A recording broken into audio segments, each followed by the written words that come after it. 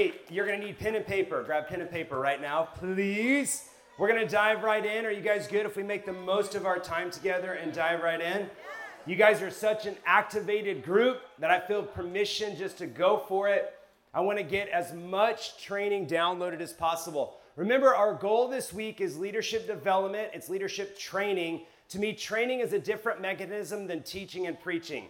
So training is much more about rehearsing the truth, and it drives it down deeper. It's kind of getting down to the how we do what we do. Does that make sense? We started on day one with the why. Everyone say why. Why? Because if you don't have the why, the what and the how are not of much value, right? So we've got the why. You guys are carrying the why so deeply. How many of you felt getting the why day one was really kind of helpful to realign yourself in your passion for why you're here and what you're doing? How many of you felt that was helpful? Okay, good. And now we're kind of diving into a little bit the what, but the how. Everyone say how. I think a lot of times we always intend to get to the how, but we run out of time. So I'm trying to break that pattern and get us right to the how. So can you guys stay leaning in, which you are, stay activated and driven. But I'm going to go over some notes that have been really transformative in my life, and then we're going to pivot back into the freedom sessions. Does that sound good? So now you know the agenda for the morning. Hang on one second. Say hi to your neighbor real quick. Bless them in the Lord.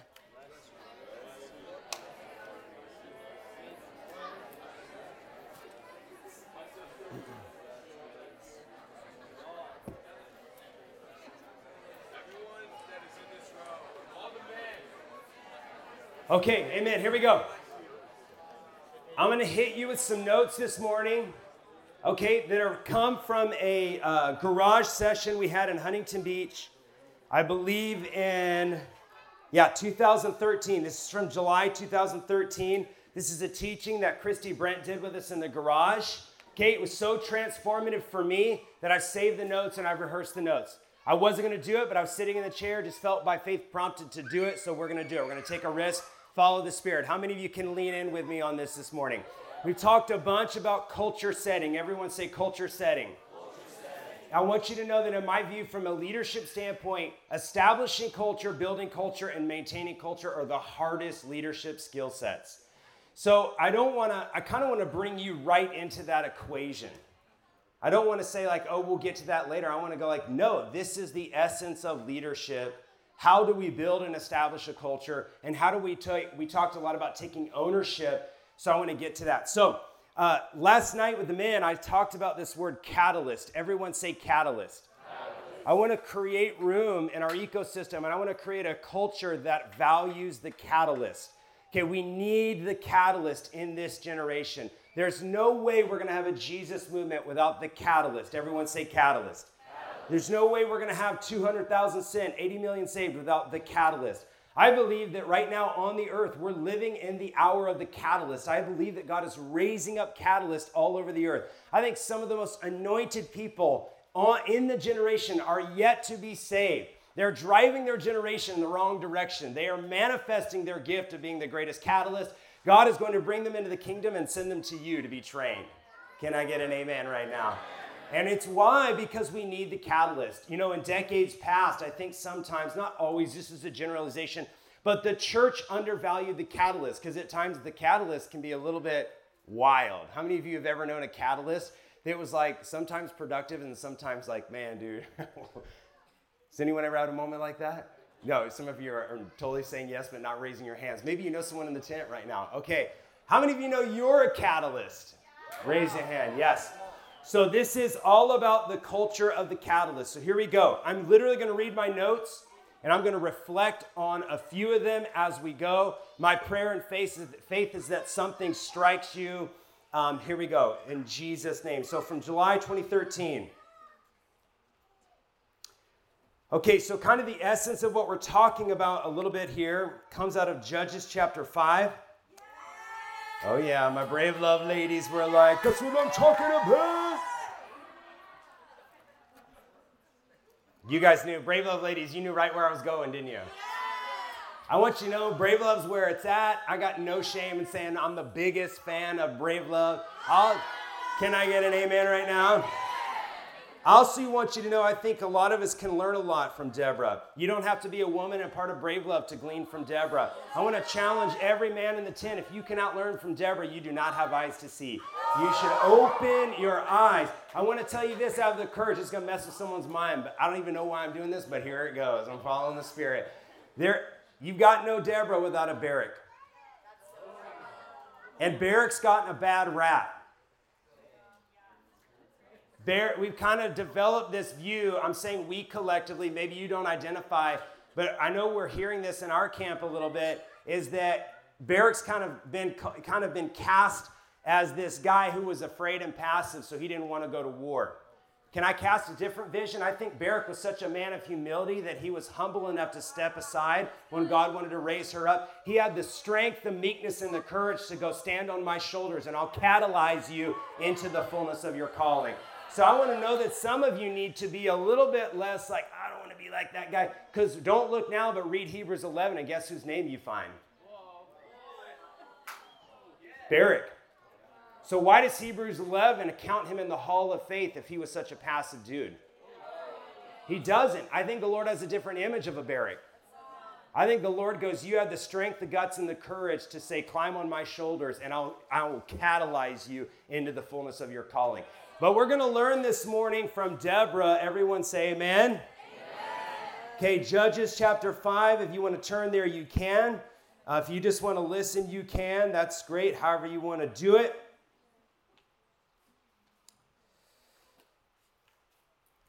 Okay, so Judges chapter 5. Sorry, it's taking me a second. Okay, Judges chapter 5 is called the Song of Deborah. Judges chapter 4 is kind of the essence of her storyline. And Judges chapter 5, I'm not even going to go into it, because we don't have time. We could do a whole morning on Deborah. But I want to capture a glimpse into one of the greatest catalysts in Scripture, who is Deborah. But I want you to capture this. Chapter 5 is called the Song of Deborah. Everyone say the Song of Deborah. And what is Deborah doing in chapter 5? Here it is. Deborah is stirring herself up. There will come a time in your life as a leader where there is no other catalyst stopping by your house to stir you up. You have to get out of your bed and stir yourself up. The number one person you need to be a catalyst to is yourself. It's not once a year, it's usually once a day. You got to get out of bed. You got to sing yourself a song. You have to rehearse the prophetic word of the Lord. You got to go back to your prayer notes and go, what did he say? I'm believing for that. You have to take a long look in the mirror and go, am I living in the fullness of my passion? And then if you're like a Deborah, you got to go, this is the time. I'm called upon to be a Joshua to lead my generation. But before I can step out, I got to lead myself and stir myself up. Can I get an amen? So Deborah does this. The whole chapter 5 says, on that day, Deborah and Barak, son of Abinoam, sang this song. Wait, who sang the song? Was it just Deborah? No, Barak sang it too. So Barak's right there like, dude, I'm stirring. You stir yourself up, I'll stir myself up, we'll go win. So is this a tent that goes, hey, we're catalysts, we stir ourselves up. And they press forward and they sing their song. Okay, so I'm going to go to my notes. Here we go. Bravery, courage, fearlessness are essential for this hour in human history. I'm going to read that again. Bravery, courage, and fearlessness are essential for this hour in human history. I want to tell you, friends, that for us to move forward into our calling, for us to move forward and to realize the fullness of the promises of God, every single one of us here is going to have to tap in to these attributes of bravery. Everyone say bravery. No. We're catalyzing now. So when you catalyze, you don't discuss, you declare. So say this with me. Say bravery, courage, fearlessness. That has to be the song of your life. We will need it for the hour of human history that we live in. Number 2, Deborah stirred herself up. She sang a song to herself. Number 3, God has enormous power to create a culture shift. So many people are looking in our generation and they're saying, how is God going to ever do it? I want to tell you that how is God going to ever do it is the wrong question. God is never lacking in power or ability to create a culture shift. On Monday or Tuesday, whatever day it was, we started with a prophetic vision of God creating an underground earthquake that causes a tsunami to rise quickly. God is saying to us, do not doubt my ability to create a culture shift in your entire generation. I can do it in an instant. So I want us today to settle in faith that God is not lacking in power. He's looking for a catalyst. I want everyone to say this with me, declare it with me. I will be that catalyst. I will be that catalyst. And what I'm kind of tangling with today, I'm just giving you the bottom line up front, is I'm tangling culturally with that philosophy that says I'm not a catalyst, but they are. And today what we're saying is, no, I am a catalyst. Everyone say, I'm a catalyst. Doesn't matter your gifts, personalities, your wiring, and experiences. We're giving God permission to activate all of us into the role of being a catalyst. Men, last night I said, remind me about being a catalyst, and then I totally forgot. So you're getting the notes from last night. So you tell all the dudes who aren't here, we got the extra sauce. All right, I don't know what number I'm on, so I'm just going to keep reading these out. The need of the time generates the demand of our awakening. The need of the time in our era of human history generates the demand of yours and my awakening. How many of you are sensing the urgency of human history in this hour? Are you connected or disconnected from the time that we live in? One of the tribes of Israel was the smallest tribe. It's called the tribe of Issachar. It says they were small but mighty. And it lists out in the Old Testament what made all the tribes great. You know, this tribe had hundreds of thousands of fighting men. This tribe had chariots and fire. So it's like being among these Goliaths of great tribes. And buried there was this small little tribe of Issachar. And when it lists out what made Issachar great was this. It said they knew the times and the seasons that they lived in. And they understood what to do. What I want to tell you is this, is you cannot live disconnected from the need of your generation, because it's the need of your generation and your awakening to that will awaken the catalyst inside of you. Some of us need to spend some time crying out to God, open the eyes of my heart, the ears of my heart to perceive the need of my generation. Because I'm telling you, if you at a heart level, if you see the need, there's no going back. You'll never be the same again. That'll plant a fire in you that you can never turn off. If you feel, and I'm not coming at you and I'm saying I do this, if you have days where you feel like you're lacking that fire, be a Deborah, be a Barak, and go, it's time to stir myself up. Open my eyes to see the need of my generation. I'm clearly not perceiving it. Open my eyes. I wonder if at times if God is looking throughout the earth, just saying, I'm looking for somebody who's calling out to me, open my eyes, open my eyes, open my eyes. How are we doing? Yeah. Yeah, I'm about to in just a minute. This is the preamble. Thank you for being ahead of me, though. You're a visionary, bro. Let's go. Boom. What's your name? What's that? Baker? All right. Baker's amazing. Let's give it up for Baker right now. Some of you in the room feel like you cannot be a catalyst because you're so focused on your weakness. Can I shift your paradigm for a second? Some of you are avoiding your weaknesses and you're living in fear of how God cannot use you because of your weakness. I want to challenge you today. I want you to be bold and to thank Jesus for your weakness and your frailty. Because your weakness and your frailty are an important ingredient in your activation as a catalyst. Because the Bible says, not by might or by power, but by my spirit. And some of you are feeling, I can't be filled because of my weakness. And the Lord says, no, you're going to be filled because of your weakness. Paul said, I boast in my weakness, for in my weakness his strength is made perfect. Some of you are hiding out from the catalyst call because you're saying, I'm too weak and I'm too frail. And Jesus is saying, you are a catalyst because you're weak and you're frail. The greatest catalysts are usually those who understand their need the greatest, and so their reliance is most wholly upon the Lord. Usually those who think they're catalysts but are really not are those who feel they're strong, and so they operate in their human strength. So if today you're in the tent and you're like, I'm weak and I'm frail and God can't use me, I want you to know you probably have the greatest catalytic call in the room. So I want to challenge you today to be bold and to thank God for your weakness and your frailty. Subnote, and I always say this when I talk with young people, weakness and frailty is not sin and strongholds. So I'm not telling you to say, thank you, Jesus, for all of my addictions. God's going to use me. No, those are strongholds. You should deal with them swiftly and be done with them and move on with your life.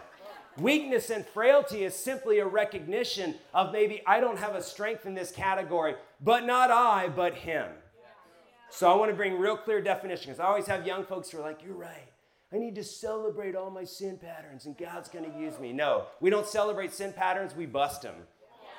Weakness is just about recognizing I need more of God and I can't fulfill the call of God without the power of God coming on my life. How are we doing right now? Any heat on this?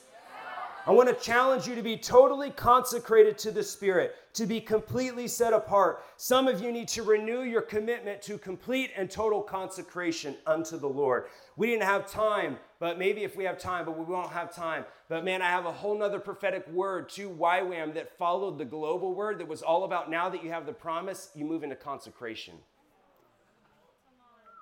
Where do we start? Joshua chapter 1. But after Joshua was commissioned and told he was going to lead the nation across the river, what happened next? Consecration, circumcision at Gilgal. So how can you lead your generation across the river if you don't first pause to be circumcised and set apart unto the Lord? Commissioning, consecration, then you cross over. How are we doing? We must create an environment or an atmosphere in our life that makes us into the revivalist that we want to be. Everyone here wants to be a revivalist, but I want to challenge you with this. Are you creating an atmosphere, an environment, and an ecosystem in your life that nurtures you into that revivalist? Or are you saying, I want to be a revivalist, but yet my entertainment is flowing in a different direction. The use of my time is flowing in a different direction. The people I give myself to is flowing in a different direction. Or are you saying, I'm so set apart and consecrated, I believe the word of the Lord so deeply, I'm creating an atmosphere that nurtures me into the revivalist that I desire to be? All right, here we go. Coming back to Baker. You ready for some definitions? Okay. So I'm going to give you some definitions. These are straight out of science, but we're going to allow God to expand our hearts through some basic scientific definitions, okay? I'm going to give you three or four different definitions to me of what a catalyst is, and I'm actually going to show one other attribute that I think works with the catalyst that some of you are, and some of you are going to be both of these at different times. So again, today I want you to resist the temptation to go mentally into I am this and I'm not that. No, the need of our hour demands the need of our awakening. So we are yes to all, and we are willing to be all. Everyone say, I'm willing to be all. Okay, so definition number one is it's an activator. So really what I'm talking about is how do we build teams? This is a leadership development principle. I build all of my teams and circuit riders on the principles I'm about to tell you right now. So I'm challenging you in your teams. You need to build your teams in light of this. The number one attribute I'm looking for is an activator. And everyone say activator. Okay, activator in science and chemistry is this. It's to set in motion or to make active or to make more active. It's to organize or create like the military, okay? And I want us to declare this with me. I am the instrument of awakening. What we're breaking is this. My generation needs awakening. God send them. No, we're saying I am the instrument of awakening. What we're saying is God use me as an activator to set my generation in motion. We're saying God use me as an activator to make my generation active or activated in you. We must say, I want to say this, the activator in the kingdom must say exactly what God says to say. You know what I found in my life is I used to say I want to hear the voice of the Lord so much. And the more I grew in the Lord, the more I realized I was hearing the voice of the Lord all the time. I just didn't want to say what I was hearing. An activator is courageous in that they're always willing to say what they're hearing. What does that mean practically? Can I boil this down to the most practical application? When you go to your team meeting, are you ready to say what you really think at all times? An activator doesn't hold back. An activator says what they believe. Now, I want to challenge you in this. Is our ego so frail that when I say what I think I hear God saying and it's not received, does it send me into depression for 6 months? Or do you have the resilience and the grit and the fortitude to go, man, we're tackling major issues. Here's what I think God is saying, but I trust you as a team, and if you don't take it, that's great. I'll come back in an hour and tell you what I think God's saying then. I'll continue to say it, say it, say it. But some of us take such a risk to go like, I think he's saying this, and then you don't feel that the word is accepted, so you go into a slump, you draw false conclusions that you don't hear God, and you stop speaking. An activator says what God is saying to say. Everyone say it. Say it. So I want to challenge you with this. Are you saying every day, everywhere you go, everything you think that God is saying to say? I personally exercise myself, not with perfection, but every room I go in, every conversation I have, every meeting I go to, I literally have in my mind at the end of the meeting, I will ask the Lord. Try this as a mechanism. This is very practical. Before the Lord, I imagine myself before the Lord at the end of every engagement I have. And I literally say, Lord, I don't know if it went well or not. It's irrelevant. But did I say everything you said to say? That's good. And I hold myself to this. If there's anything I withheld or held back or changed to make it safer for me, I repent and I say it right then. Because I'm practicing say it. Everyone say it. Say it. Because there will come a moment where your generation is depending on you to say what you believe God is saying, and you have to build that muscle now. In chemistry, an activator means to accelerate a reaction in as by heat. I want to ask this, are you living your life at such a heat, at such a fire for God, that it causes acceleration in every person that comes in contact with you? The second that student comes off the bus, are they being accelerated? Are they being accelerated? Okay, here we go. Is this too much? How are we doing? Will, like I have a will, a free will, human will, strong will. That's the word I'm using. Will and desperation far outweigh talent and gifting. I would rather you say I have the will to be an activator, I have the grit to be an activator, than I would you say I have a great talent, but I don't use my talent.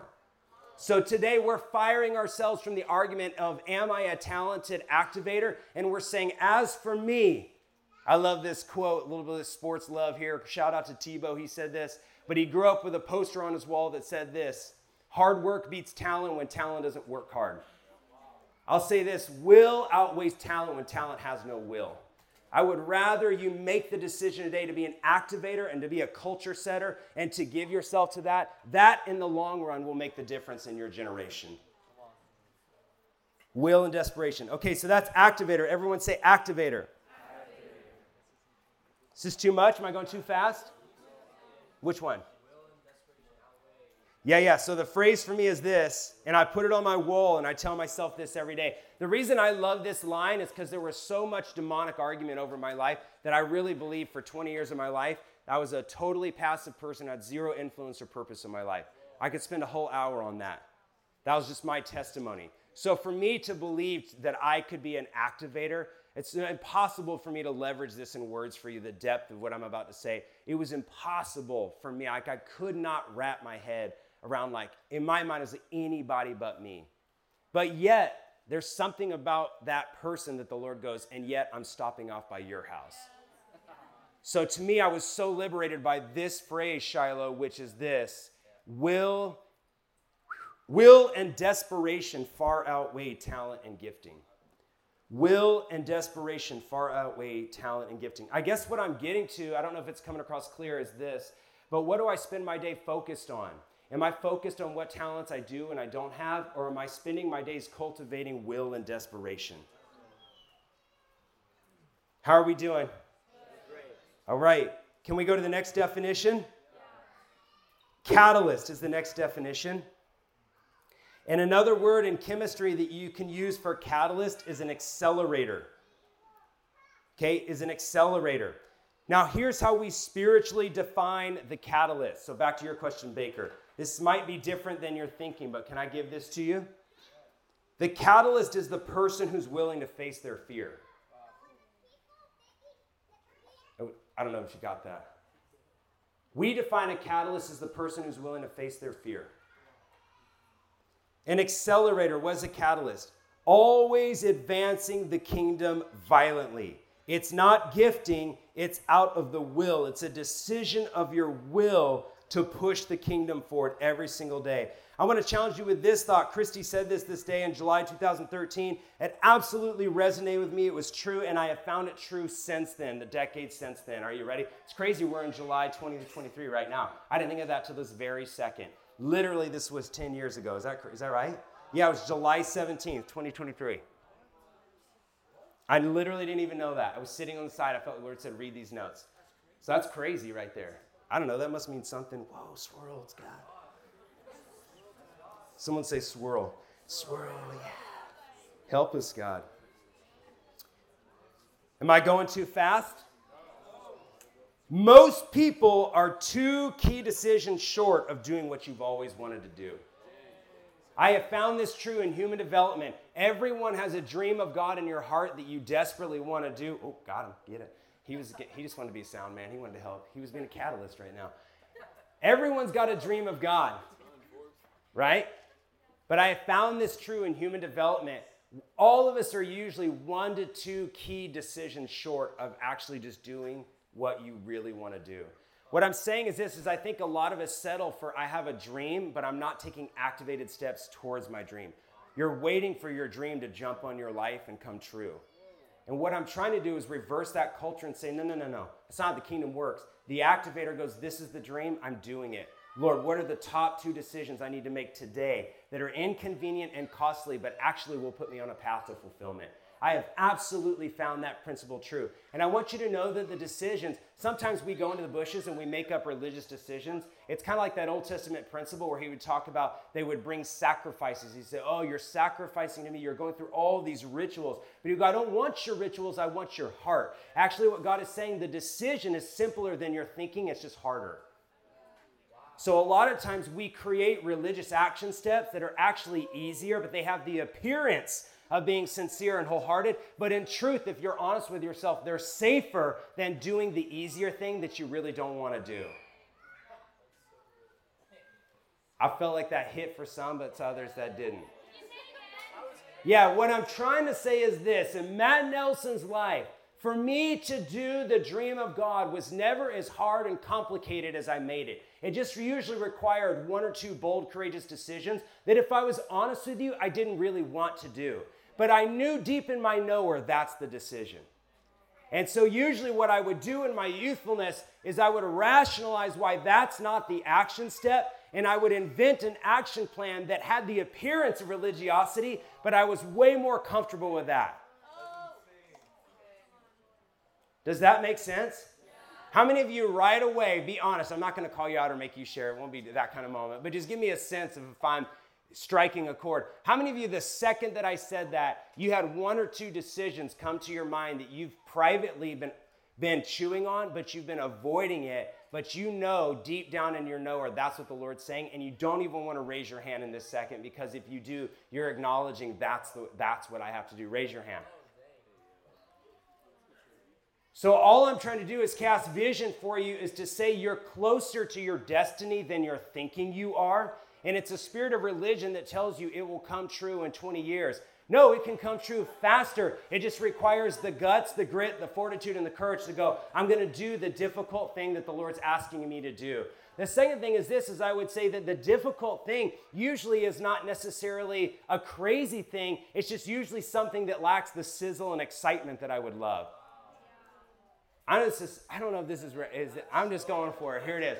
Like, I'll give you one example. I think a lot of my young catalysts I'm working with on, like, they'll just come to me with these crazy action steps that honestly are probably God. But it's just like, I think we should do fireworks on the pier. And then we should hold a giant sign with an airplane blazing across. God, do it. Yeah, this is crazy. And so I have these amazing action steps. And I'm like, whoa, bro, you're such a catalyst. Amen, amen. Are you reading your word every day in a systematic and disciplined way? So am I saying don't do the peer vision? No, but I'm saying that's not the key decision that gets you into your destiny. It's the decision to commit yourself to the reading plan that we called you to. Do you see what I'm saying? It's a key decision that moves you closer in reality, but it's not quite as exciting. I'm not trying to devalue or take away the bold action steps God's given you. If God's given you a bold action step, take it. What I'm saying is that really the action step that God's asking you to take? Or is it just something that has the fireworks to it and keeps me from the harder thing? And I'm intentionally, just so you know, staying away from prescribing for you what your action steps are, because the spirit of religion will always love the prescription. Because it removes from you your need to go before the Lord with your heart and say, I fear you, Lord, tell me what to do and I will do it. It removes the whole muscle of hear and obey. It just allows you to copycat what someone else says. Mike Bickle says this in his series on the Song of Solomon. It's real quiet. Are we tracking right now? He talks about how the whole Song of Solomon, right, and I can't even do it justice, so go listen to his deal. It'll obliterate anything I'm about to say, but I'm going to mimic it for a second because it transformed my life. He talks about the whole book as an allegory for the invitation of God inviting you as the beloved up the mountain. So he says this line, he goes, it just shook me. This is only a couple months ago. He goes, I refuse to tell you how God has called me up the mountain because you'll just try to mimic my way up the mountain. And he goes, my way up the mountain is not your way up the mountain. He goes, you have to go to God and find out how God's calling you up the mountain. And I was in my life like, dang, I totally wanted you to tell me how to get up the mountain. And he's like, no, I refuse to tell you how to get up the mountain. Because that's the whole point. You've got to hear the voice of God saying, come up, come up. And if you remember in the allegory of the Song of Solomon, the beloved does not want to go up the mountain. So they go into the city and say, aren't I obeying?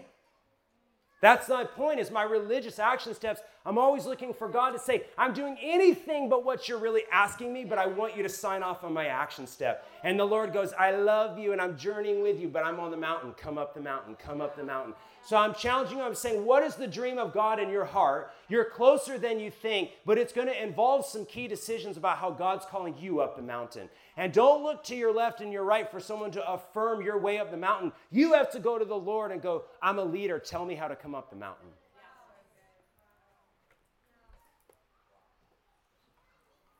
How are we doing? Accelerator, be the one in the room who is willing to say what you think. Say yes to a value of persecution. Value it. Why is that in there? Because the number one thing that keeps you from saying what the Lord is saying is fear of man and fear of persecution. So if you'll just die to that today and embrace that people are not going to understand you, they might not always accept you, and it might not always turn out good, just overcome that and move into the courage of Christ to say yes to that cost. How are we doing? Okay, we're working on Catalyst right now, right? We're still under Catalyst. Jesus was the greatest catalyst of all, so when you endeavor to be a catalyst, you're endeavoring to be like Jesus. Think about everything I've just said in light of Jesus. Does it not look like Jesus' daily life? He went where God said go, he did what God said do, and this is key, he said what God said to say. I also want to say this, he did not say what God said not to say. It's completely led of the Father, catalyst. Jesus is the ultimate catalyst. It's a substance that initiates or accelerates a reaction without itself being affected. Yep. A catalyst, okay, here it goes. Catalyst is a substance that initiates or accelerates a reaction. All of you in this room as a leader are called to do one thing every day. It's to catalyze and accelerate a reaction in others. Are you living your life that way? It's a reaction without itself being affected. What I'm trying to say is that the catalyst will impact the room, but they themselves do not always feel it. Some of you in the room are so discouraged because you're wanting to feel what you observe is happening in the room, but you're going, I'm not a feeler. Is God not with me? Am I not in the heavenlies? How many of you ever have this moment? You're in the prayer room, everyone's getting slain in the spirit, and you just feel cold as ice, and you're just like, man, God just must be disconnected. Raise your hand if you struggle with that. You know, can I tell you the secret? That's all the enemy bringing you to false conclusions. The reason you don't feel what's happening in the room is you're a catalyst. And the catalyst by design is designed to create a reaction in the room that does not affect them. Because then they're going to go to the next room and catalyze. Next room, catalyze. Next room, catalyze. Next room, catalyze. But you're observing and saying, make me more of a feeler. And the Lord goes, no, you're a catalyst. Catalyze, press on. Catalyze, press on. So we're shredding I'm not intimate with God because I don't feel it. And I'm saying, no, you are intimate with God. Do it and press forward. Say it and press forward. Everyone say this with me. Say, I am intimate with God.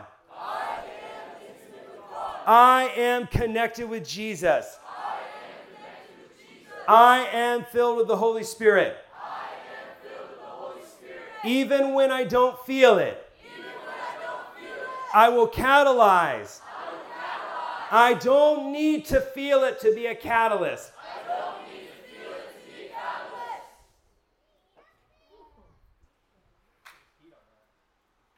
Some of us have stopped catalyzing because you're waiting to feel before you catalyze. What I'm trying to say is that most catalysts don't feel. Accept that and catalyze. Do what you're on the earth to do. I hardly ever feel anything. I ask God every day, I want to feel you more, but I don't let a lack of feeling stop me from obeying the Lord and saying what he says to say. Okay, the third substance we're going to talk about is a sensitizer. Everyone say sensitizer. This is so funny.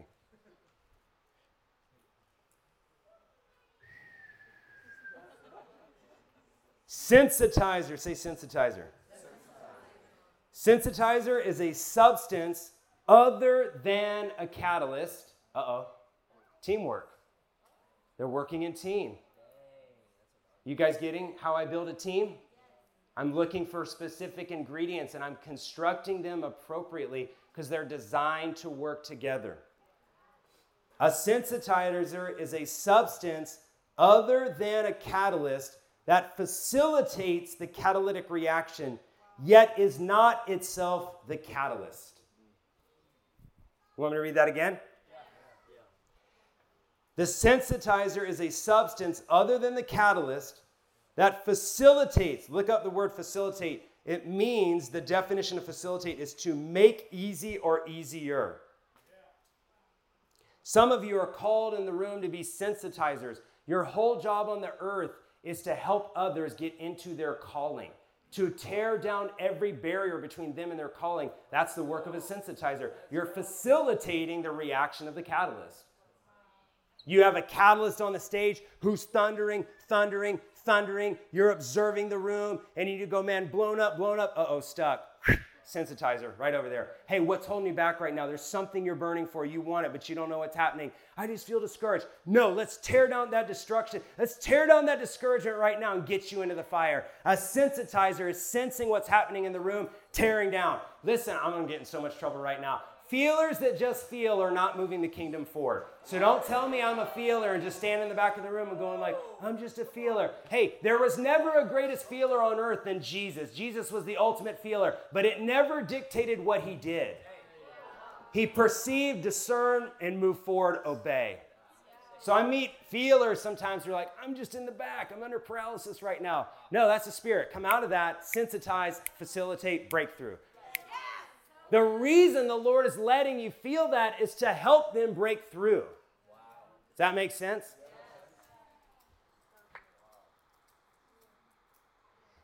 Okay, I'm just going to give you, for me, in our little world, okay, I think this is true, but I can't prove it, but I do believe it. One example of the greatest sensitizers are those with the prophetic gifting. Think about it. You're sensing what's happening. You usually say to the catalyst, hey, I sense the Lord wants to break through in 3 ways. Catalyst goes, okay, let's go bust through. And then the sensitizer, the prophetic goes, listen, I'm watching while you're fighting. I'll keep you posted. Thunder until we get the breakthrough. So then the catalyst comes over here. This is making sense. I'm going to act it out a little bit just for my own benefit. I'm trying to show you how teamwork really works. This is to me what teamwork really looks like. It's so activated. You need every single person on your team activated to the maximum of their gift.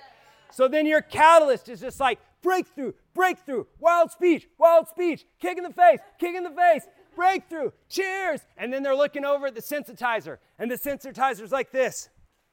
I see 3 more things. Keep punching through. We're breaking walls. And then the catalyst is like, okay, I got you. Everyone shout with me. Breakthrough. Do you guys ever see teams that work this way? What does not work is this. The sensitizer is just deactivated, and they're like, hey, take us to victory. Stoked. hey, and then, catalyst is like, what's happening in the spirit? I'm a doorknob. I don't feel anything. I don't know what's happening. My job is just to say everything that comes to heart. I'm a catalyst. I'm just going so far out on the limb. And then sensitizer's like, oh, I was supposed to be listening to God? Yeah, like at all times, dude. What's happening? Do you guys get what I'm saying? But great teams, you've got a sensitizer who's accelerating. You've got a catalyst who's, is this too crazy? Catalyze. Some of your teams are stuck because nobody's doing their job. The catalyst isn't catalyzing, he's waiting. And the sensitizer's not sensitizing, they're waiting. Everybody's waiting. Activate. Everyone say activate. Activate. All right, another example. I think another way that this plays out, this wasn't the plan for this morning, but it's so good. Trying to show you how teams really work in my view. Because I wish I could tell you that teamwork was always clean, tidy, neat, and fun. But sometimes it's just more like a gang fight. You're just like, have you guys ever been in a spiritual battle? And your team is like, oh, nuts. I think we've got something happening right now. Just there's real moments where you're like, dude, I don't know what's happening, but we're just jumping in together. So teamwork, this is me how teamwork really works. Okay, another way I want to highlight how a sensitizer will work is a lot of times a sensitizer is what we call your first follower. But if you understand movement, the first follower is actually the greatest leader. Because the catalyst just tends to be the crazy man and the crazy woman who's predictably saying crazy things. Don't raise your hand, but you all have people in your life that when they stand up, in the back of your mind, you're like, here goes crazy speech, because it's always a crazy speech. It's never not a crazy speech. How many of you know a catalyst like that? Like, it's predictable every day. It's a new dream, new vision, a new crazy speech. But instead of coming alongside of that, I'm critical of that. But could it be that the Lord is saying to you, I put you in the catalyst life because I want you to come alongside the catalyst and say, I believe what you're saying is God. How can I help you? How can I get on your team? How can I serve and support? I want you to know for me that when I catalyze and someone goes, Matt, I need your help. For me, I'm always like, put the spreadsheets away. I don't need your help on spreadsheets right now. Say what I'm saying. Does that make sense? A lot of times, the sensitizer wants to hang out in the back and just do administrative work. But the number one thing you can do as a sensitizer is go, I'm going to sing your song. What's that? Global revival's coming? I'll say it over here. You keep going. Hey, so global revival. Do you see what I'm saying? I'm coming alongside of. Administration, that's a sensitizing work. Oh, this is too much. But I want to remind, I'm an administrative leader, so I'm just going to pick on my administrators for a second. I want to remind administrators, your job is to facilitate, to promote, to push forward. You yourself are not the movement. And administrators a lot of time want to organize everything so neat and tidy that all the movement's gone, but it sure is orderly. So you have to understand, if God's called you to be a facilitator, a sensitizer, I'm coming alongside a vision and I'm pushing it forward. This is the culture that we do in Huntington Beach. And credit to Nick Brent for this. I don't know if you can see it, but you're going to want to see it. We look at movement. I want to have a voice if I do that. We look at movement like this is essentially a giant hill, and the movement is the boulder. Can you guys, but you can't see this, can you? By faith, it's an inclined line with a circle on it. My artistic skills are not great. I'm an administrator, not an artist, okay? So there you go. So the thing I want to show you is this. Did someone say my name? No? I imagine that. This is the Lord. Yes, Lord. This is the way I see movement and catalyst and accelerators is your job is you're down here and you're pushing the movement forward at all times every day. I think there's an illusion that movement is flat ground or it's decline and that the boulder naturally moves. No, culture is not that way. You're always pushing every day. It's active. You're addressing that culture. You're rebuilding. You're casting vision. You're facilitating. So you're always pushing forward. Does that make sense? All right. Teamwork. I always look to pair the catalyst/accelerators with the sensitizers because the catalyst needs that direction, like where are we going, what are we doing, or they need that help. Sometimes it will take multiple sensitizers to work with one catalyst. Just all depends on what got, we got laughter right over here. How many of you are around a catalyst that you're like, dude, we got to get helping up in here, you know, you just don't have capacity to do that. Brian was that way. I loved working with Brian because he was the ultimate catalyst. But dude, I was always like, bro, you got way more vision than I can even shake a stick at, so we just need help over here. Can I get some help? But the number one thing Brian would say to me, because we worked together for so long, he'd say, Matt, when I'm in catalyst mode, I don't need you to organize it. Say what I'm saying. Lead with me. Does that make sense? So we have to break down this idea that like the catalyst is the leader, I'm the helper. No, we're all the leaders. Yes. We have different functions, but they're all leading. Everyone say, I'm a leader. All right, I feel like I'm beating a dead horse. I'll move on for you guys here. You need to get in the habit. Sensitizers. How many of you, let's take a risk. How many of you feel that as I'm describing a sensitizer, you think you might be more of a sensitizer? You love coming alongside of a catalyst and working with a catalyst. Raise your hand if that's you, real high. Okay, awesome. So for you, sensitizers, get ready for this. You have to get in the habit of saying exactly what comes into your head. Because the temptation will be to not tell the catalyst what you really think. Does that make sense? Okay. That was quiet. There were some smiles, so I'm not sure what's happening. I'm trying to figure out what's happening. What are you thinking right now? You're laughing. Do you resonate with that when I say that there's a temptation for the sensitizer to withhold from the catalyst what they're thinking? Tell me your name. Anna, that was so gutsy of you, because I relate to that so intrinsically deep. Because when I would work with Brian, the temptations to be like, I love it, let's do it. But then in the back of my mind, I might be like, maybe we should go 2 clicks to the left. But I would be afraid to say that. But then the Lord would say, no, I gave them part of the puzzle and I gave you another part, yet he has the courage to say what he's saying, but you lack the courage to say what you're saying. It only works, the catalytic reaction works when the whole team arcs together. Tell me why you think that is. What is that temptation to sometimes stay quiet?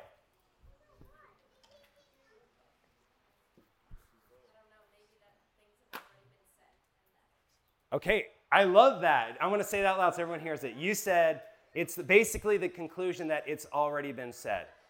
How many of you, be honest with me right now, you're ever in rooms or team times, you have a thought to say, but you come to the conclusion that, oh, I don't need to say that because it's already been said and everyone already knows that, so I won't say that. Raise your hand really high. Look around the room. Look around the room. Keep your hand up. Look around the room. So I'm not putting you on blast. What I'm saying, from a functional team, if the victory depended on everybody doing their part and saying what they're supposed to say, what I'm trying to say is like team intercession time. I'm trying to make this real practical.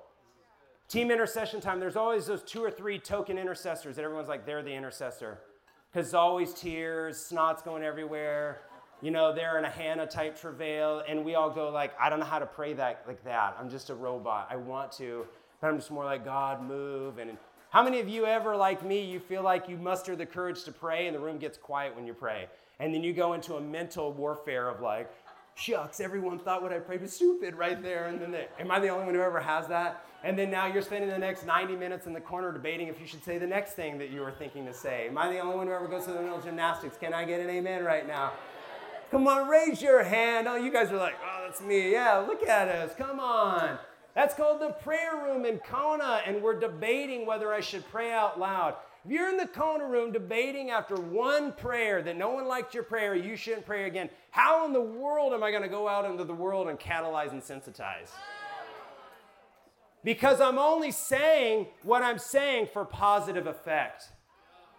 But the sensitizer has a conviction that goes, I need you and you need me. We're all going to lead forward courageously together. Another way to say it is, I value you and you value me, and we need one another. And great teams are built that way. Great teams are built on a philosophy that I need you and you need me, and we're rolling together in this value for one another. Does that make sense? Yet we're all equally activated. So I always like to say different gifts, equal activation.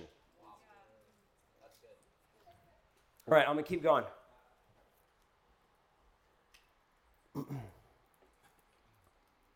Be insistent in the place of faith.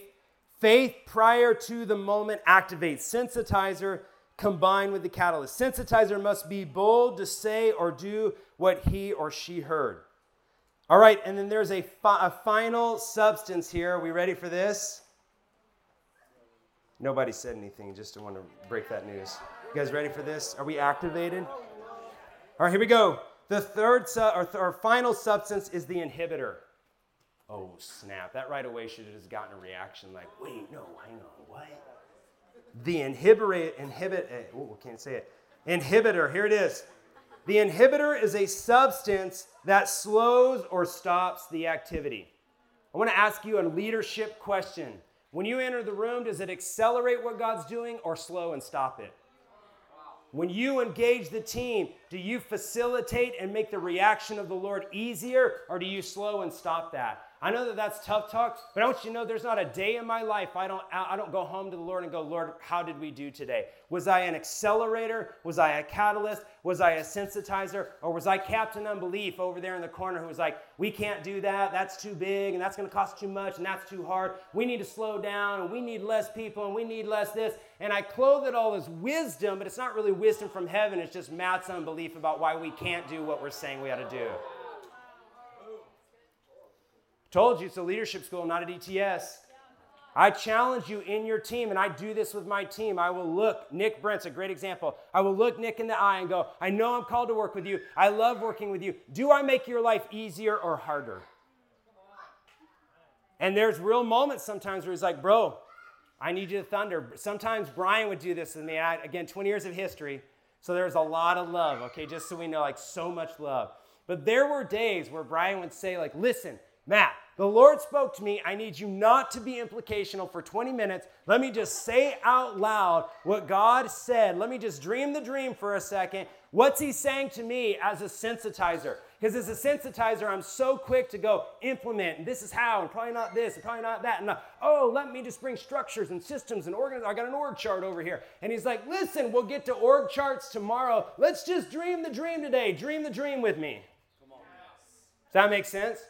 That took me a bunch of years to learn, but it got to the point where this would happen in our relationship. I'm trying to show you like real life how the teamwork works.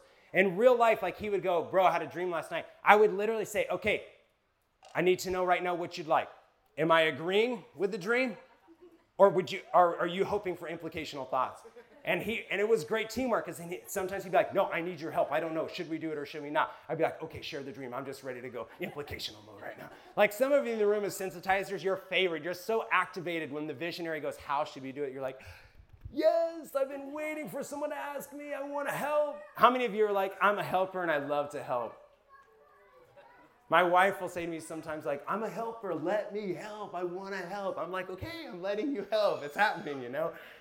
But then sometimes Brian would say to me like, no, we're not at implication phase yet. Let's just let the dream of God be there. Dream the dream with me. Let's give it time and see what the Spirit says.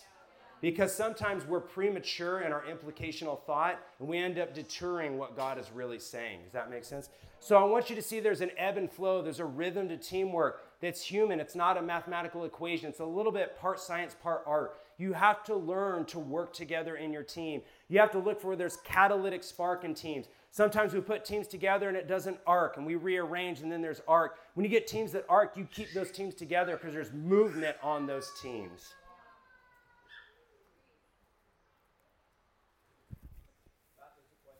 Oh, sorry. Yes. Yeah. So do you see sometimes in these teams like catalysts will sensitize and then the sensitizer will catalyst, like roles switch? Is there like personalities that are just more dominant in one or the other, or like do people operate in both? Yeah, great question. What's your name? Nathan, that's such a good question. How many of you have been thinking that question, but you're afraid to raise your hand? Oh, snap, got him, set you up. Oh, busted. No, I'm kidding. That's a great question. That's awesome. Okay, here's my view on that. Can I tell you my view on that? I think the answer is both.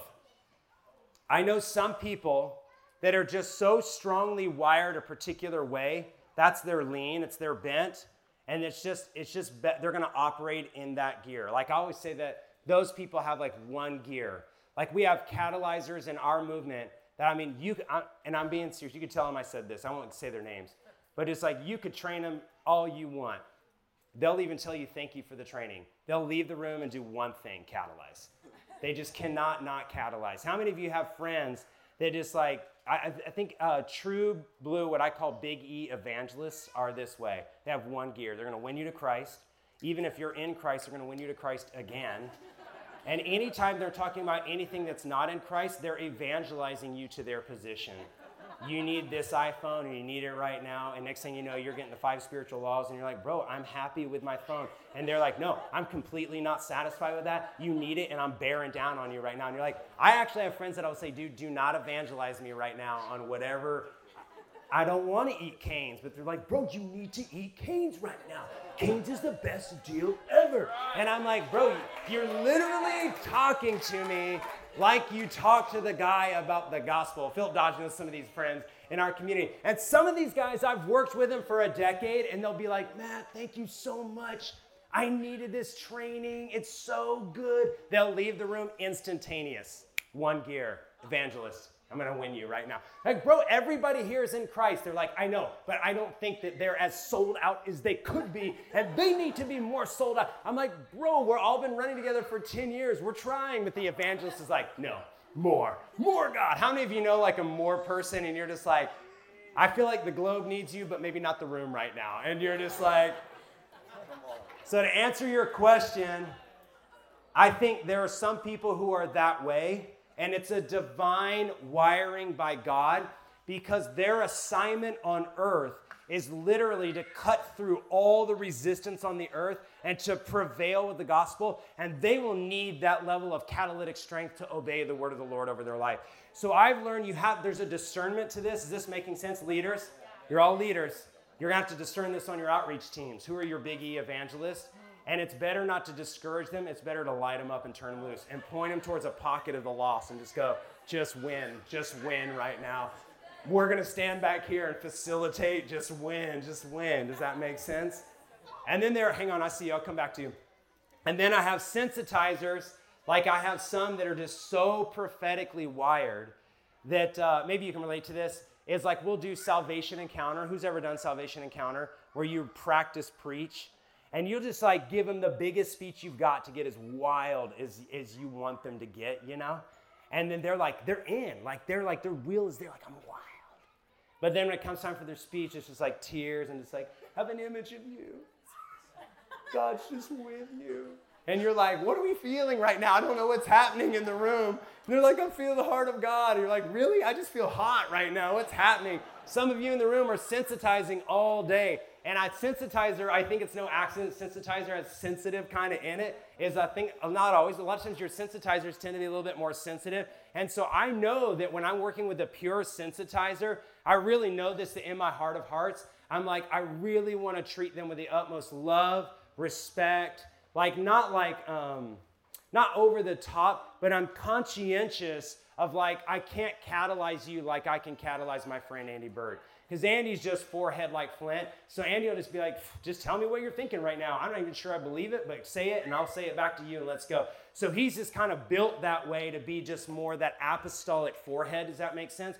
But then if I talk to someone who's a sensitizer on my team that way, it'll deconstruct them for 3 weeks and then we've got to bring them back to get them back to sensitizing. Does that make sense? How many of you have ever known a sensitizer that has that sensitivity? Number one, they're always feeling what God's doing. And number two, you just don't. I see laughter happening in the room. I'm not sure if that's related to something else. But how many of you know people or relate to that? Like I have a sensitivity to just know like sometimes I get my feelings hurt or sometimes I draw back. Raise your hand really high. You're not in trouble. You're not going to be judged right now. It's not a trick question. Okay. So it's so good for you. 2 things. Is this helpful or not helpful? You have to know who those people are. Does that make sense?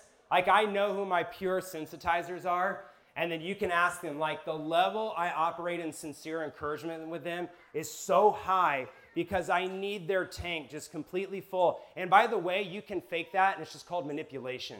So don't manipulate, okay? But it has to be authentic, sincere love. Like I know if I send Andy Bird, my friend, one love text, like one every year, he's just pumped. It's like, thanks, bro, love you too, you're the best. You know, it's like 2 cavemen talking to one another, okay? But then my sensitizers, if you don't tell them every 12 hours, like, dude, you are totally crushing it right now. Seriously, the spreadsheet saved the whole team. That prophetic download was Mamba. Don't even know where you came up with that. If you're not saying that, then they're internalizing, like, what's happening right now? Some of you in the room are that way. If you're not told every 12 hours, you're killing it. You're like, am I killing it for God? And you're like, yeah, it's been 8 hours, dude. I mean, just be cool. We'll come back tomorrow. How many of you relate to that a little bit? I don't know. This is making sense, you know. Some of you are like, no, I'm so steady in Christ. I'm none of these, you know. You're like, amen, good for you. Okay, and then my last answer to you, was it Blake? Like I said, Nathan, totally way off there. Is, I hope, don't have hurt feelings, bro. I love you so much in Christ. Nathan, you're not rejected. Oh, hey, you know what? That makes a good point. This is a leadership lesson. A lot of you have your sensitivity. You live in a blanket of false rejection that the world's rejecting you when they're not. You're not being rejected. We just live in a world of catalytic strength, and you have to have the inner life with God to know, I'm loved and valued right now. I'm good. Let's run forward. You can create a whole false ecosystem around inner healing because someone didn't stop by your table at the Ohana and tell you how awesome you were for the last 30 minutes. And then you kind of slip into this mode of like, I'm not seen, I'm not valued, I'm not rejected. If you have had the thought, I'm not seen in the last 6 months, I challenge you to really take that to the Lord and go, am I really not seen or do I not feel seen? And if I don't feel seen, is it because I'm not seen or because I was never seen by my parents or I wasn't seen by this, that, and the other, and I'm projecting my pain on all the other leaders and I'm replicating a self-fulfilling prophecy of rejection? Is that too much? You want to be a part, I'm just telling you, if you want to be a part of catalytic teams that operate a movement, there has to be a little bit of resilience to you to go, dude, we're fighting wars right now.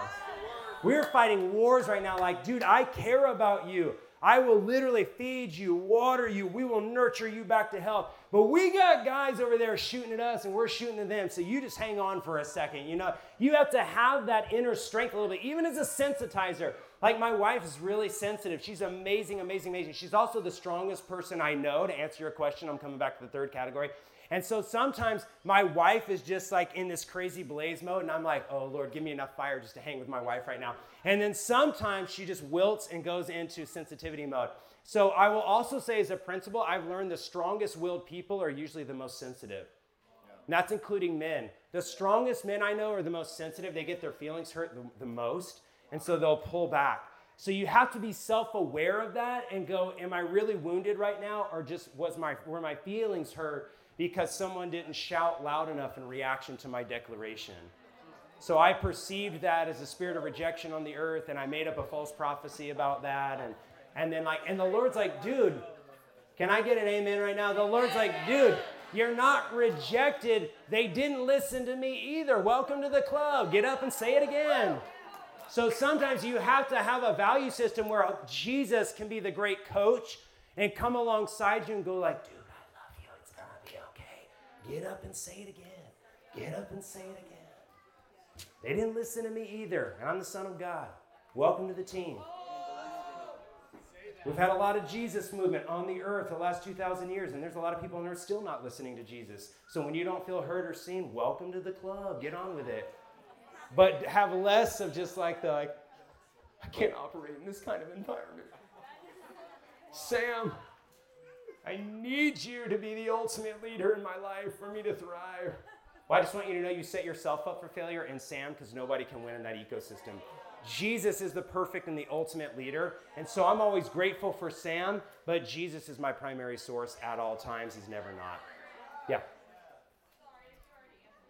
No, you're great. What's your name? Delaney? Go for it, Delaney.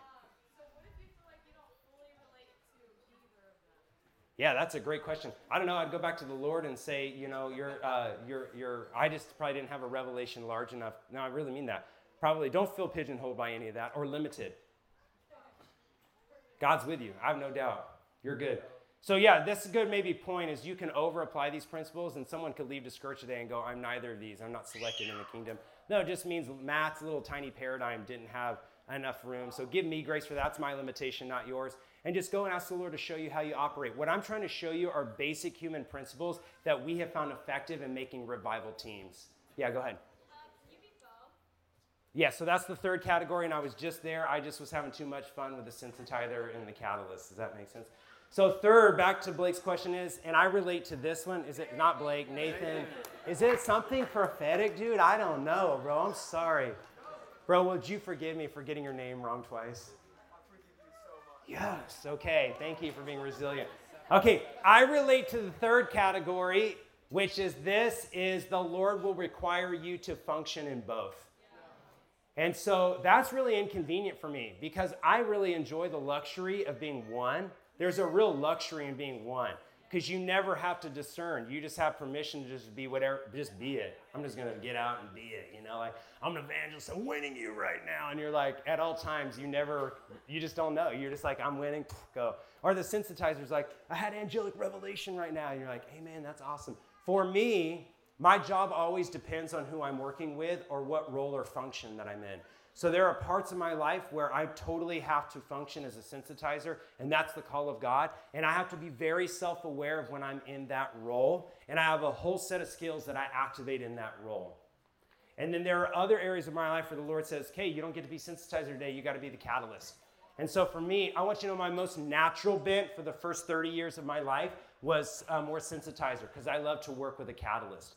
But then the Lord has began to say, I'm going to require you to be a catalyst too. So that was more of a learned skill set. But here's what I found is will and desire outweigh talent and gifting. So when the Lord says, I need you to be a catalyst, we don't have enough catalysts to go around. So rise up. You're going to be dual functioning. Is then I had to learn those skills. Does that make sense, Nathan?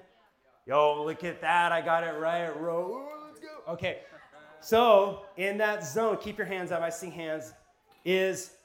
I have to know on any given day what role that I'm in. Does that make sense? Some of you will be called to be both. If you feel that probably you have a call or a responsibility, I like the word responsibility more than call, because call sounds so just fun and feely. Responsibility is just more like, we need you to do this quickly, please, get on it. And so there's a reality in leadership of that. So here's a great example. Sometimes Andy will call me because I work with the sin, and he'll just say dude, you cannot be quiet on the call. I need you to say something on the call. I need you to take the lead and lead out. We need you, go. So what is he saying to me? He's saying, rise up and be a catalyst. You can't not do it.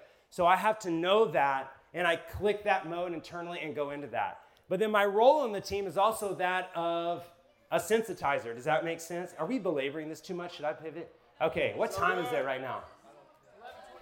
11:24. Okay, keep your hands up. I'm trying to answer all your questions. So then, and I miss it sometimes, Nathan. You asked both. Sometimes I miss it. I have meetings sometimes where I'm sitting quietly and I'm listening to the Lord. I'm totally activated in my sensitizer role. And then I'll have Nick Brent. He said this to me a couple weeks ago. Do you guys know Nick Brent? Yeah, Nick's incredible. He's one of the most talented leaders that I've ever met. He's incredible. He's so fun. Turned 32 this week. He's awesome. I love working with him. This happened a couple weeks ago as Nick looked at me in a leadership meeting. He goes, dude, I need you to say more. He goes, your one assignment this year. I'm 42, by the way. I love when he gives me instructions. He goes, I need you to do one thing this entire year. Say more and ask questions later. So what is he saying to me? He's saying, I need your leadership. Stop sensitizing. Get over here to the catalyst department and start catalyzing. And if it causes a mess, we'll figure it out later.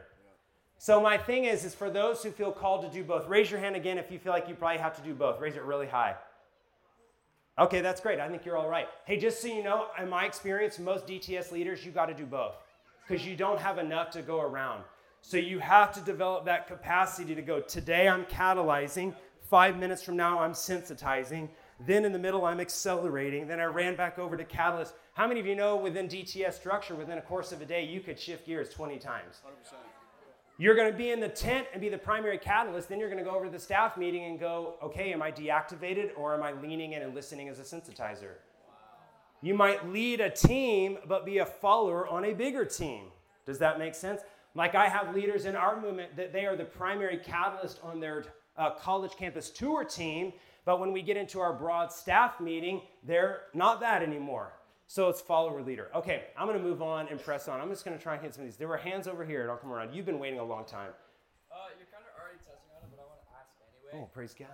Is it possible for like a catalyst to disguise himself as a sensitizer out of like passivity and like fear of what the room will say? Oh, You just went samurai on us. 1,000%, dude. It's 1,000%. What's that? I felt that for myself of like, no, I'm just a sensitizer, but like the room's not moving, and I'm like, wait, am I actually a catalyst? And I'm like living in passivity of like speaking up and leading the room, and I'm like, I'm just gonna sit back, and the Lord's like speaking all this. Did everybody hear this? This is profound. Did you guys hear it over here? Come here. Say it again. Say it again. So what I said is it possible that you're a catalyst, but you're disguising yourself as a sensitizer out of fear of what the room is going to say, and like feeling like, oh my gosh, like nothing's happening in the room, but I feel like I'm just going to like sit back and not say anything, but in reality the Lord's like, no, I'm calling you to be a catalyst and actually spark the room, but I feel like I'm a sensitizer out of fear and passivity. So, yeah. Yes, and my answer to that question is 1,000%. You can lie to yourself. It happens to every human being on the earth, and you create a false narrative around your life. And so absolutely that can happen. The only way to do that is you have to go to the Lord and say, Lord, do I really have clarity on who I am? I also would say in reverse, I have people who disguise themselves as a catalyst when they're really not. But in their minds, they convince themselves that they are the greatest catalyst. And I'm like, bro, you're really not. We love you so much, but I really need you over here more sensitizing. So what I would say is in a teamwork ecosystem, you have to have that flexibility to flex with what the needs are and respond teachably to older people, helping you have clarity on who you are. Tomorrow, my plan is to do a bunch of really practical leadership development. It's all about gift discovery, gift mix, role, and function. We're going to do some stuff by Dr. Robert Clinton, but he breaks down even the difference between your spiritual gift, your learned skill set, and then your role and your function, and all three are different. We tend to blend the three as one, but they're not. They're unique and distinct. So a lot of times young people don't have anything wrong in their heart. They just don't know. You need more time on the earth to work it out. So when I was a younger man, I was 17, 18, 19, 20, 21, all I wanted to be was an evangelist. It took me 10 years to go, I have the heart of an evangelist, but probably my gifts are more of a sensitizer. I work great with an evangelist. But those are learned skill sets. The other thing I'd say is a lot of times the sensitizer disguises the catalyst because if they're honest, they believe that the catalytic role has greater value because the catalyst tends to be more visible. And so we equate visibility with value, and that doesn't work like that in the kingdom. But what I just said happens all across the earth every day. The senior pastor, the most valuable. The evangelist, the most valuable. The apostolic, the most valuable. No, they're not. Everyone's equally valuable, just different functions. So a lot of times my sensitizers will aspire to be catalysts, but what's really happening is they're reacting to the pain and the injustice of rejection in their life, and so trying to thrust themselves into a role that's not suited for them because deep down, and it's subconscious, they don't know, but they feel like that will fill all my needs and I'll feel better about myself. Their core belief is that the more public their ministry, the less they'll feel insecure. What I found is that public ministry will only enhance what's there. So if you're insecure privately and you go into public leadership, it will only magnify your insecurity. It won't solve anything. So yeah, you got to go to the Lord like you just did and just go, Lord, do I have clarity on who I am? And let God direct you. Yes, sir. Okay, so say you have a situation. Real loud. When you have two clashing catalysts, what's the best way to go about resolving and moving forward? Yeah, great question. You have two opposing catalysts. And they're clashing. What is Clash of the Titans? How many of you have ever been around the team where you've got two strong-willed people pulling in opposite directions? Yeah, everyone's hand should be up right now. I think number one, these are great questions. Are the questions helpful to you guys? Okay, they're great leadership stuff. We just trust the Lord's leading us this morning. I think for me, a couple of thoughts. Number one is that's why you need freedom and personal restoration, which was my plan this morning, was to work on that. And then either I messed that up or the Lord led us in a different direction. But what I was going to say was this marker's not going to work, is it? Need more faith, amen. Okay, let me just do a 30-second. Keep your hand up. I'm coming back to you. All questions. Keep your hand up. I see you. I'm working my way over to you. Keep it up. And anyone else. Because that's why for me in my leadership development grid, in our leadership development grid, I'm always working through a couple of things. And it's TJ, right? Yes, okay. You're not Blake either. TJ is, number one, all my leaders need to have all of their injustices resolved. But I see very few communities where they systematically and thoroughly work through the pain and the injustice of the past, understand how it's playing out in the present, and the implications for how it will derail their leadership in the future. We tend to have one night at a ministry night, we get slain in the spirit, and we leave and go, I'm totally healed. I love you. You probably did get healed, but you didn't touch your patterns at all. So you're behaving still as in the rejection, but you did get a touch from God. But there's a willful, systematic decision to go, I've got to work through every category of rejection, betrayal, abandonment, and I've got to pull those apart. And in most people's cases, especially in the catalytic cases, they were rejected for who they were by the people who were closest to them. I mean, guys, we could do a whole week on the pain of injustice and rejection. But the person who's pulling the strings behind rejection is always the enemy. I'm going to expand your purview. Don't miss what I'm about to say. Why do you experience pain on the earth? Simple. The enemy understands who you are and that you're called, and so he starts working to derail your future from the day you're born. So the best way he can do that is he wields the weapon of injustice and pain in your life. You draw false conclusions from that, and boom, it's game, set, match. And so that's why we have to have a systematic ability to work through those. Yes, sir. Is your hand up? Yes. So can you just maybe park on that for 5 minutes? Talk to us a little bit more about the patterns that we need to dismantle in our lives. Yes. So the way we break down, all right, for those who have your hand up, I'm going to answer your question. Yeah. But my compassion for you, put your hand down so that your arm doesn't go to sleep real quick. But in a second, you can shoot it back up. Okay, does that sound good? All right, is it helpful if I just give a real quick blast on injustice and how it works? Okay, 2 things. It's a chapter in the Freedom Manual. Most of you, I think, do not own the Freedom Manual. So I have an action step for you. You need to go on our website today and purchase a Freedom Manual. I think they're $20. It'll be like I said, it's sold out. Oh, what? I've got to get on my team and become a catalyst right now. Look at that. I've been a sensitizer and I was missing the boat. Thank you so much for letting me know. Okay, I love how you just were like, amen, right there. What, bro? Malachi, thank you so much. Okay, so here's how I look at injustice. Simple working definition of injustice is undeserved harm or pain. Are we tracking? I'm literally giving you the cliff notes. What I'm about to say will not even come close to impartation. I'm just trying to create a framework. So it's undeserved pain and or harm. So many categories of that. Okay? We tend to focus around one word, which is rejection. So it's my core belief. There are categories within rejection. Other big ones are abandonment. There's layers of abandonment. Betrayal is always a mamba. Everyone has betrayal in their life. And then third, generically but big, is in general just feeling misunderstood. A lot of people come from great families. You just felt misunderstood your whole life, and that's your main pain point, is no one's ever really seen me. Some of us grew up with the most severe stories of rejection. So my point is there's all kinds of flavors in there. I'm just trying to provide categories. Does that make sense? What is the enemy's desire? His number one desire is this, that this becomes your worldview. And this is what I see with young people. When they've experienced rejection, pain, abandonment, misrejection, all this stuff, is their worldview becomes this: I am rejected. Humans may have rejected them, but ultimately sonship in Christ, you're not rejected. I don't buy into the orphan deal because the Bible says when you come into Christ, you're adopted into sonship. I do believe an orphan spirit's on the earth, but I refuse to come under it because I'm adopted by God. So orphan spirit to me applies when you're not in Christ because you are an orphan technically. But in Christ, you're a son or a daughter now. So, here's the thing.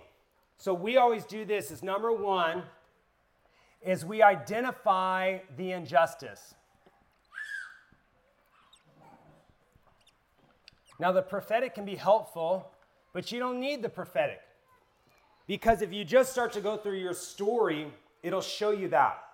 If you open your manuals, don't open them now, we don't have time. But Salvation Encounter has a whole chapter dedicated to this. It actually has 3 chapters dedicated to what I call affectionately, the 3-strand cord. What? And if you go through the rejection chapter in Salvation Encounter, it literally gives you categories of rejection that you could have experienced. Okay? So number one, you identify the injustice. Is this too fast? Number 2 is you identify the fruit of the injustice. Okay, another word that I like to use for fruit, because it just makes more sense to me, is the patterns. Okay, here's how the patterns work. Can I just model how the patterns work? So I'll just give you a real raw story. Is that cool? Here, where's my guy Andrew at? Come up here.